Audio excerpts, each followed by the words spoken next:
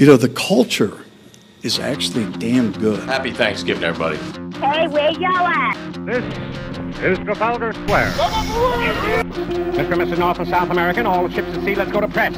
Have you been drinking? It was a good show, huh? During the workday, when you feel possessed by amorous intent, may I suggest that you suppress it? Hey! Hey! Hey! Hey! Hey, how you doing? Let's get in the conference room. I would like to invite everyone into the conference room. I would like to have a meeting in the conference room right now. I know for a fact that nobody in the Parks Department reads letters. Does everybody have to be crazy today? Now get me Sabian! Empty backfield with three receivers right. Russell's going to throw to the end zone. Reaching up, making the catch. Touchdown! Seahawks! Hollister, the tight end, in between a couple of defenders and right in the middle of a gaggle of Seahawks receivers. Hollister makes the touchdown catch, and now Seattle goes on top 12-0 over Washington. Well, all good things have to come to an end, including Washington's 4-game winning streak, unfortunately. But there's lots of reasons to still be encouraged, and I am not talking moral victory-wise either. Welcome to the show, everybody. We are on the iHeartRadio network, and we thank you for listening. As always, hey, don't forget to subscribe and download to us as well, will you? Lots of stuff to talk about today. Head coach Ron Rivera just got through with his Monday meeting with all of us over the virtual Zoom app, so we're going to bring you that because there are some interesting comments in there, as well as take you into the locker room from last night for exclusive locker room access. Dwayne Haskins, Chase Young, and others. So here we go. We got to wrap it all up. Now, on the surface, this loss was not a big deal. As a matter of fact, this was almost a free game for Washington yesterday. Had they won, they were not going to be much further along the path of possibly clinching the NFC East than if they had lost, it turns out. Most of that because, obviously, the Giants lost to Cleveland last night. Now, had Washington won, it meant that should the Giants lose again this weekend, Washington would clinch regardless. But since they didn't, the status quo stays the same. It stays the status quo. Yeah, it stays the status quo. Washington still has a 1-game lead on New York and essentially a 2-game lead on the Cowboys because while the Cowboys technically stay alive, Washington obviously owns the tiebreaker. Philadelphia, I know a lot of people are saying Philadelphia is done. There are still a few ways that the Eagles could win this thing, that being the division, but they got to have a whole lot of things break right for them. This is really easy for Washington. It's all right out there in front of them. Win and you're in. That's the easiest explanation right there. You win 2, you're in, no matter if the Giants blow out Baltimore and Dallas 40-0 in each game. Won't mean a thing. Now, having said that, they've still got, and this is what you'll be looking at sometime on Sunday. Washington beats Carolina, and that gives the Burgundy and Gold 7 wins. We said a few weeks ago it was looking more and more like 7 wins could be enough to win the NFC East. That puts them at 7-8. Now, the Giants have Baltimore at home this Sunday, and Baltimore is not just a desperate team, but a good one as well. You could realistically be looking at someone in the AFC staying home with an 11-5 record. Baltimore needs this win because Miami is proven to be a tough out. And yeah, Miami the Dolphins have got a couple of killers down the stretch. They've got Baltimore the last weekend of the season, and they've got the Raiders, no sure out these days, this weekend. So again, you're looking at Dolphins. That the Dolphins-Raiders game can go either way, depending on which Raiders team shows up. So the Ravens know that they need this one, and they're just a flat-out better team than the Giants. I don't see the Ravens coming out in this game flat. So if the Burgundy and Gold handle their business this weekend and pick up win number 7, get 7-8, and the Giants lose, that's it. That's it. It's done, and Washington is the NFC East champs. And it won't matter what happens in Philly. If the Giants somehow manage an upset, but Washington still wins, then they go to Philadelphia knowing that a win and they're in. Or if they lose and the Giants lose, they still go. That's basically where you're at. So that's how big that 7th win is. The status of both Alex Smith and Antonio Gibson, 2 of the 3 best players on offense. You know what? Let's say 2 out of the best 4, because we've got to start thinking of Logan Thomas as a pretty darn good tight end right now. But the status of Alex Smith and Antonio Gibson right now, unknown. Sounds like they're a little bit more positive about Gibson, at least coming into this thing this Sunday, but we'll wait and see. Dwayne Haskins yesterday, 38 of 55, 295 yards, 1 touchdown, 2 interceptions, a quarterback rating 72.9. Almost even with Russell Wilson in terms of rating. I don't know. I just don't know what to think about Dwayne anymore. And I'm a big Dwayne Haskins backer. And I think that, at least I thought coming into yesterday, the prudent course of action was to roll with he, Alex, and Kyle Allen next year. But you got to look at the eye test too, and we can all see it. I mean, we all know exactly what we saw. No points in the first quarter, a field goal late in the first half, and 12 unanswered points in the fourth that left him just a little bit short. 2 interceptions, both of them in the red zone. They were killers. I just don't know. And if I'm saying I just don't know, that probably means I really do know, and I just don't want to admit that Washington needs to move on from him. It's a frustrating thing with Haskins, because at times you really do think that you're looking at another incarnation of Jamarcus Russell out there, and then you get the fourth quarter where he just plays lights out and puts the ball on the numbers, makes the right reads, and does everything that you want a franchise quarterback to do. I don't know if it's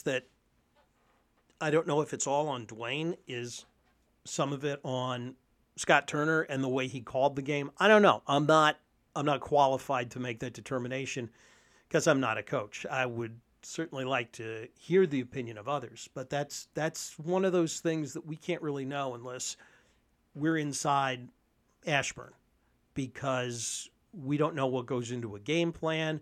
We don't know, what concepts are on individual calls when we say, oh, well, he missed this read or he missed that read. It will be interesting to watch the tape and, at least see if he missed any big reads or anything. But it's just impossible to say right now.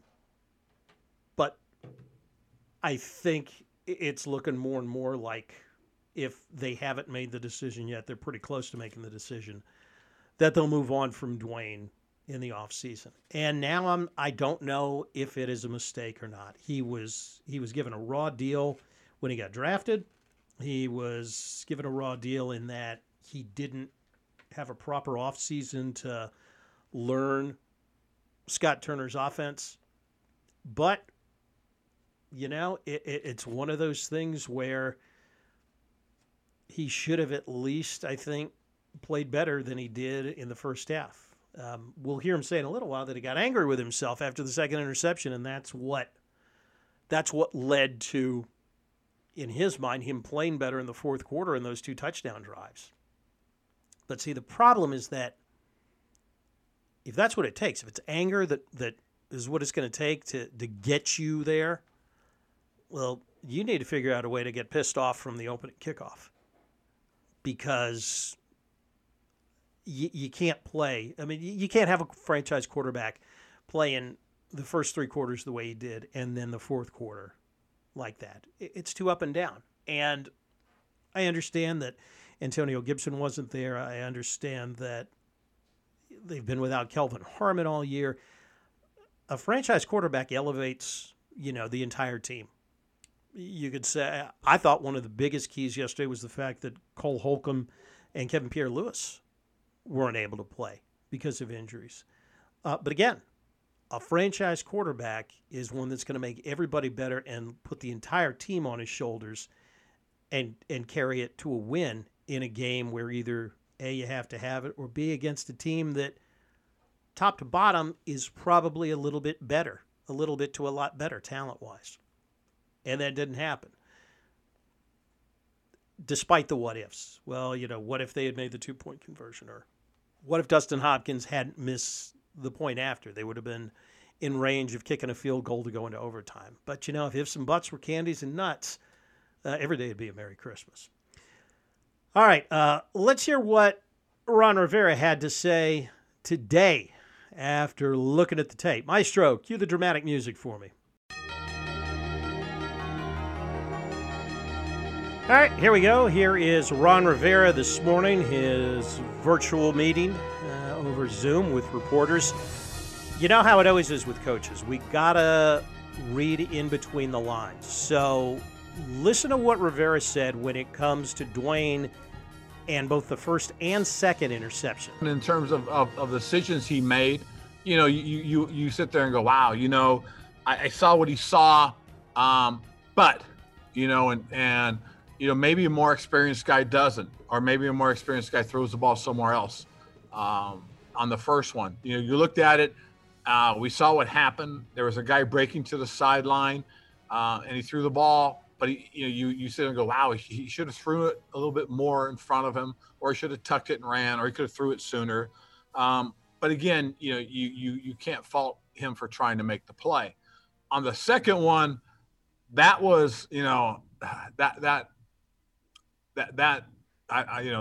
was a tough throw. You wanted at that point you want to just go ahead and take the check down. So basically, what he's saying is that second throw was on Dwayne, and it's a mistake he shouldn't have made. And so you got to ask yourself, how many more chances does he get to correct mistakes like that? Because it sounds like it was a pretty elementary mistake that at this point, at least if you listen and read between the lines, maybe what he's saying is at this point, he doesn't feel that Haskins should be making those mistakes. How much more patience do you have with him with mistakes like those? Let me take you back to last night. And again, we'll listen to what Dwayne had to say about specifically the second interception and then the fourth quarter rally. Stuff happens in a game, and really it's just not letting the mistakes carry on to the next series and next play. So after that play, I put it on myself to do as much as I could to help this team come back. And, we fell short. And, I thought we had them at the end. But, things to learn from, things to work on and improve from, things on film that I'll get better from. And, looking forward to next week. I mean, a good answer. I want to give credit to both John Keim of ESPN.com and Darren Haynes of WUSA in D.C. They were the ones that John asked the original question, and then Darren followed up about the getting mad thing. And again, all that is well and good, and it was almost a miraculous fourth quarter comeback, and we'd probably be sitting here if they had come back and won the game and saying how Dwayne is a cold-blooded gunslinger out there, but they didn't. It's going to be it really is going to be a tough decision for this coaching staff and this organization, because Dwayne Haskins does, like he's right on the cusp of getting it and becoming the franchise quarterback that they want. But who's to say that he's able to get over that hump, to get past that cusp, whatever analogy you want to use. Windows for contending for championships only stay open for so long. Starting next year, believe it or not, it looks like this team is going to have a window. But how do they go about getting through that window, about using that time? Do they try to develop a franchise quarterback and this potentially becomes some sort of super team, or do they think that the path forward is with a dominating defense and develop and or find a quarterback that's a game manager, that's not going to give you what we saw in the first three quarters. I don't know which way they go. I really don't. I think that they're going to go in the direction of finding a game manager out there, whether that's Kyle Allen, whether it's, and I think it can be Alex Smith for another year, but then what do you do after that? I don't know that they've seen enough with Dwayne to make that commitment. Remember, next year's going to be year number 3. And if you sit here today and say, okay, we're going to roll with Alex next year, well, then that means you project Alex, and it may or may not happen. And, most quarterbacks miss time during the season because it's a physical game. But that means that you go in saying, okay, Alex is our quarterback every Sunday until he's not because of injury. Now, if he misses a game here and a game there, Dwayne gets a chance to start, and you see how much he learned having been in the system for a year, et cetera, et cetera. If Alex Smith suffers an injury next year that has him, miss 6, 7, 8 weeks, what happens? You've got decisions that you've got to make salary cap-wise on this team. Guys like Jonathan Allen and Deron Payne and all the guys on defense. So which way do you go? I don't know. But I think at the very least it's getting late awful early for Dwayne to show him that he's gotten over that hump. Back inside the locker room now, let's catch up with Terry McLaurin, the captain, despite being double-teamed most of the day, and Seattle's defensive plan, at least for the first 3 quarters, that said, we are taking Terry McLaurin out of this game and he's not going to beat us. Here's the mark of not just a good, but a great receiver. Despite all the attention that McLaurin got yesterday, still wound up with 7 catches for 77 yards, and they were hard yards too. And Terry was supportive of Haskins after the game, saying, he stuck to it, and that's why they had the success that they did in the fourth quarter. I feel like, he just continued to stick with it. Oftentimes you may have seen where he made a few mistakes and it's kind of like a snowball effect, but I feel like he was just with a next play mentality. And, I feel like he bounced back in a good way. And, we just didn't get it done as a team. And now McLaurin says you got to put that one behind you and get ready for Sunday, because it is really on the line this time around. Like we said, you win and you're on the cusp of being in. Next game mentality. Can't do anything about the last one. We got a Panthers team that's coming in next week that we got to focus on, and we can't hang our heads and worry about this missed opportunity when we still have opportunity to make the playoffs and get what we want. So, we're going to learn from the film tomorrow, come in, try to get our bodies right, and focus on the Panthers coming in next week. But this is not a time for us to hold our head down. We just got to come out better than we did this week, and hopefully we come out on the other side. Be interesting. I wish this is one of the things we hate about COVID is that you can't be in the locker room after the game to judge what the mood of the team's like. Everybody can get up to the microphone and say what Terry did. And I do believe him, by the way, but you'd like to be able to see it for yourself, because there have been times the last few years where you've seen them hanging their heads in the locker room after a game like that, where they came out and, flat for so much of it and then had a chance to pull it out at the end and it didn't work out. And you've seen them hang their head, but you have to give Ron Rivera the benefit of the doubt that he is starting to change that culture there. Culture is something we're going to talk about in 1 second. First, though, maybe the star of the game, at least statistic-wise, Logan Thomas, very quietly turning into a TE1. So much so that you never know. Maybe that is not a position now you focus on in the first 2 rounds of the draft. If you think that Thomas is hitting his stride and he's starting to become that tight end that can help dominate a game. And that's one of the things we asked Logan after the game. what kind of strides has he made this year that's turned him from a free agent that really wasn't on many people's radars into possibly, now you got to say it now, one of the better tight ends in the league?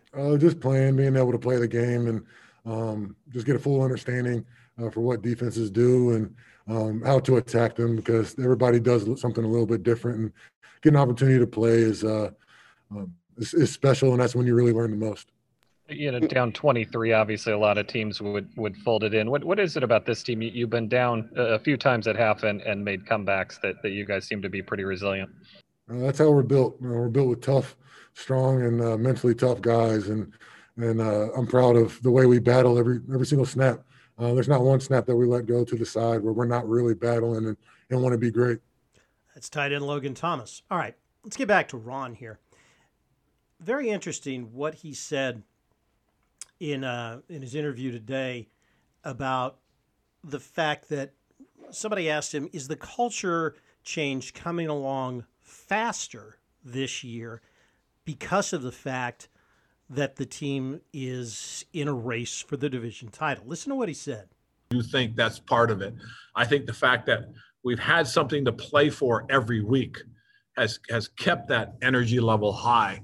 And I think that really kind of shows just how important it is to play hard and play well, because every week we talk about, hey, we control our destiny. Every week we talk about we have a chance. And that, I think, is important, because especially with young guys, they see it. As long as there's hope, I think they feel like, wow, you know what? I got a chance, man. We got a chance. And so we're going to continue to compete. So I think that's kind of helped expedite our growth and development. And I think it's kind of helped with the culture, because, one of the things we talked about before the season started is that, hey, there's going to be protocols, there's going to be rules. We've got to be wary of these. We got to always have them in our mind, because at the end of the year, it could be the team that survives.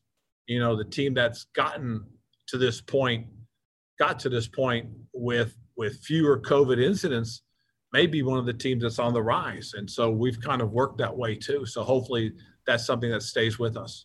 Now, hindsight's 20/20 there, but you have to stop and ask yourself, when Ron Rivera, as he claimed, looked at the schedule, looked at the standings, saw that even after, a month, even after a 1-3 start, the division was wide open and he made the switch to Alex Smith, you had to wonder if he was thinking about the fact that because of the uniqueness of the NFC East this year, if you're going to instill a culture change, you had the best chance to do it, with Alex Smith at quarterback, because of the fact he gave you a better chance to win. If you've got a better chance to win, then it's just natural. It's human nature that this team would see that the way Ron Rivera wants to do things is the way they need to be done, and they buy in. Now, I've always said, football coaches, talk to any football coach at a high level. Hell, high school on up, really. High school, junior college. I have a good friend, old fraternity brother. He spent a year as the offensive coordinator at our alma mater, the University of Southern Mississippi, and they didn't win a game that year. And ever since, he's been the head coach at Jones County Junior College in Mississippi. He knows X's and O's. Could talk circles around any of us in the chattering class.